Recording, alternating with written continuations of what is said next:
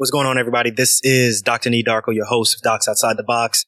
Got a really good episode coming up for you. This is going to be a short one, something that I call Ghana Taxi Confessionals. I actually recorded this episode with my wife, Dr. Renee Vonnie Darko, in the back of a taxi on our first day to Lekma Hospital. Please forgive me for the background wind. It's a beautiful day today. It is in mid-80s, not too humid, but it's a little bit breezy today. So sorry once again for the background noise.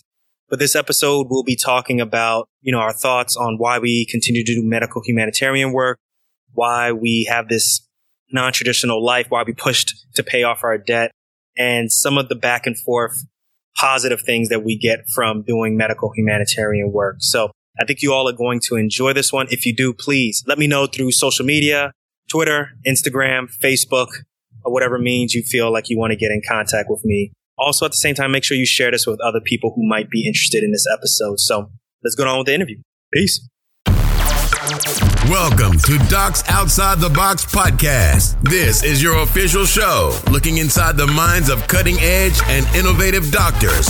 Think you'll find these stories in any medical textbook? Sorry, you're getting real life insight from men and women pushing the envelope beyond medicine. Ordinary doctors doing extraordinary things. Let's start now with your host, Dr. Nee Darko.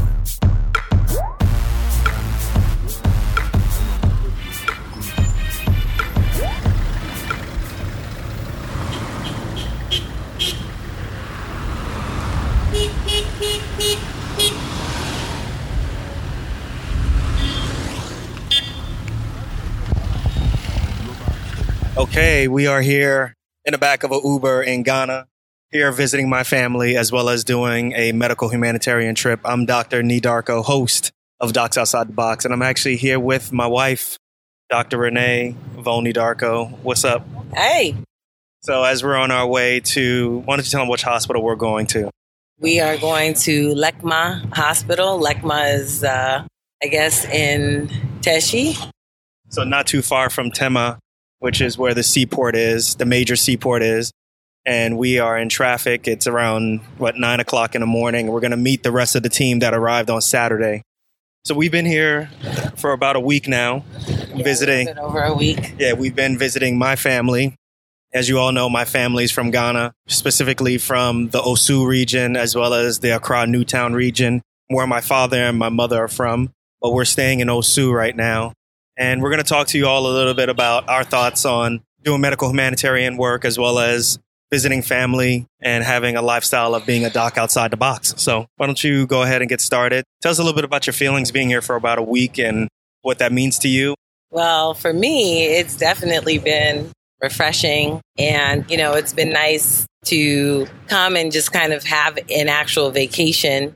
In the past, we've done humanitarian work, which has been great. Don't get me wrong, but we've never really had the time to be able to take off to visit family for an entire week without any other obligation. So what other obligations were there?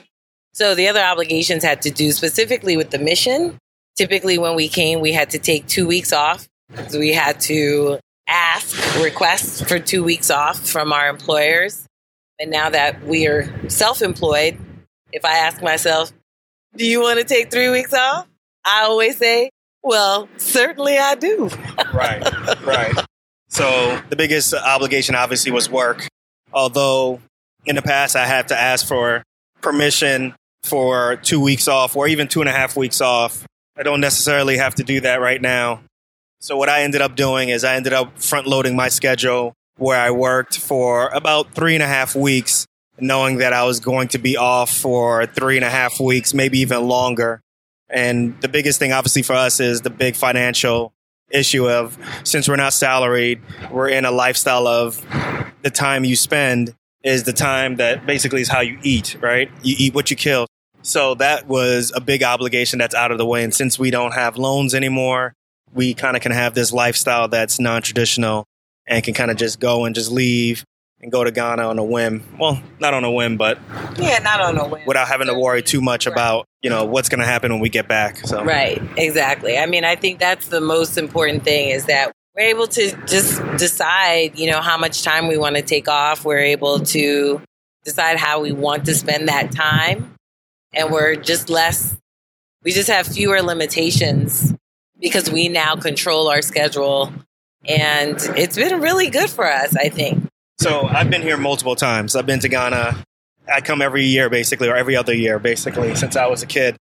What about you? You've been here about 3 or 4 times. Why don't you tell the audience, people who are listening, your thoughts on Ghana, what it looks like? We're driving by the ocean right now. We're in the La region. We're in the La region right now, right? Okay. We're in La right now, right? This is La Road. Yeah, around La Road. Okay, so we're in the La region. We're passing by the ocean. But so why don't you go and tell people about your thoughts on Ghana? So I've been to Ghana. My first time in Ghana was in 2011. And I had been back every year up until 2015. And as you guys know, we, had a baby, or we're trying to have a baby and then had a baby. So that kind of put the kibosh, if you will, on our travels for a little bit. And so now it's 2018 and we're back. Now, my family's from Haiti and I've been to Haiti several times.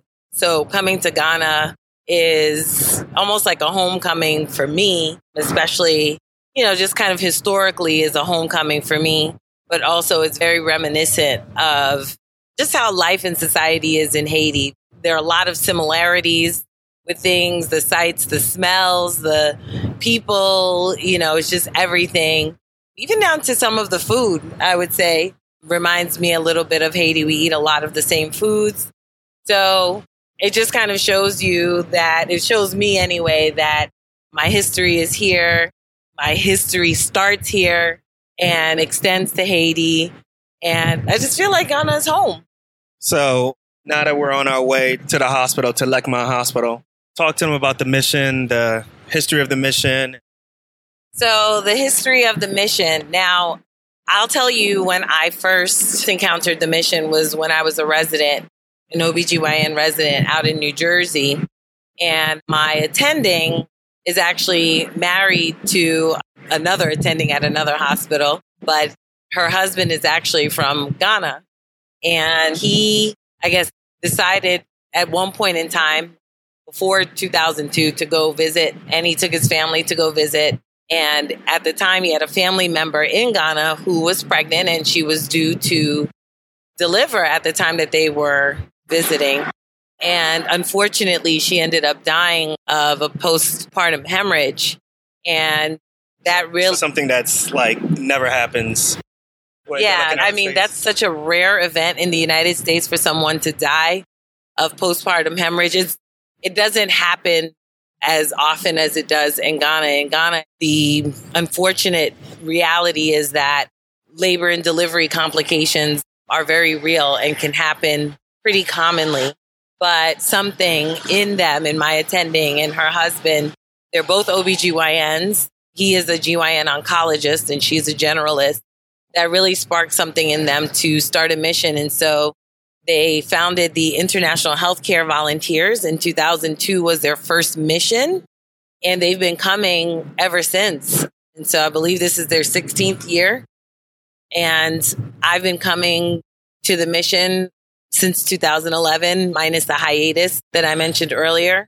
But it's been a great way for us to experience healthcare in Ghana, to really experience just the people and have great interactions with other physicians here. What I love about this mission is that it's not just about coming in and doing as much medicine as you can and then leaving. It really is about a collaborative effort between the healthcare volunteers that come from the United States, as well as the physicians and healthcare workers in Ghana, which I think is really important, that we not just come in and basically do what we do and then leave, but that we try to integrate ourselves into the system in such a way where we're welcomed and the work that we're doing is validated by those who live here. Yeah, and that's a good point. I think the big issue, the big underlying concept is sustainability. Right. Making sure that when we leave, that the things that we bring, they'll continue that. And also at the same time, when we go home, we have so many more different techniques that we can do. Perspective. Right. And perspectives, which I definitely learned from in a surgery perspective. surgery standpoint. So it definitely helps me when I go back to operate. So yeah, it's a good educational exchange. Oh yeah, I definitely agree with that. We also are here. There is what's called the Ghana Fiesta, which is a medical conference for all medical physicians in Ghana, as well as physicians who are from the diaspora, or just anybody who just wants to learn some of the newest things that are going on within the continent of Ghana. It's a great way to get continuous medical education. But you and I will also be doing our very own lectures, right? Yeah. I'm going to be doing a presentation on podcasting, teaching the medical professionals how they can further reach their patients and reach new patients through podcasting. You're going to be doing a lecture on health policy and public health using social media. So kind of going beyond just the individual patient and really talking about how you can impact societies through social media, as a government agency or, an advocacy agency. Awesome. So look, we are getting close to the hospital. Why don't we go ahead and just sum this up? So we're not here to brag about our life or anything like that. Obviously, we got to this point through a lot of hard work, paying off our debt, student loan debt. We had over $660,000 of student loan debt. I'll make sure there's a link in the show notes to go ahead and listen to that podcast episode. But all of that work was so that we can have this type of life where if we wanted to go and help other people and not worry too much about finances for us, at least for, a 3-week or 4-week period, we can go ahead and do that.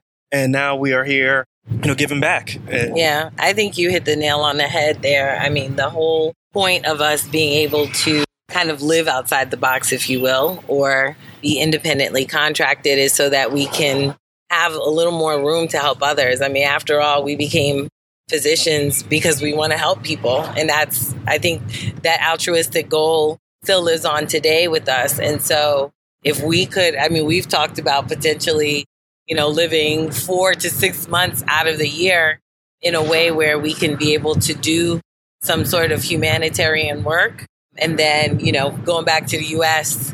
and then living out the other 6 months of each year there just to kind of, buffer it financially for us so that we're able to continue that cycle of 6 months and 6 months, So it really is, I think, very important for us to just kind of convey to all of you that you can still, live your passion of helping others without sacrificing so much of your lifestyle. What do you think? I think that's a great point. So everyone, we'll catch you on the next episode of Docs Outside the Box. So remember, I'm Dr. Nee Darko. This is Dr. Renee Volney Darko. And we'll catch you on the next episode. But remember one thing, we only got one life. Let's make it count. And live outside the box. Peace.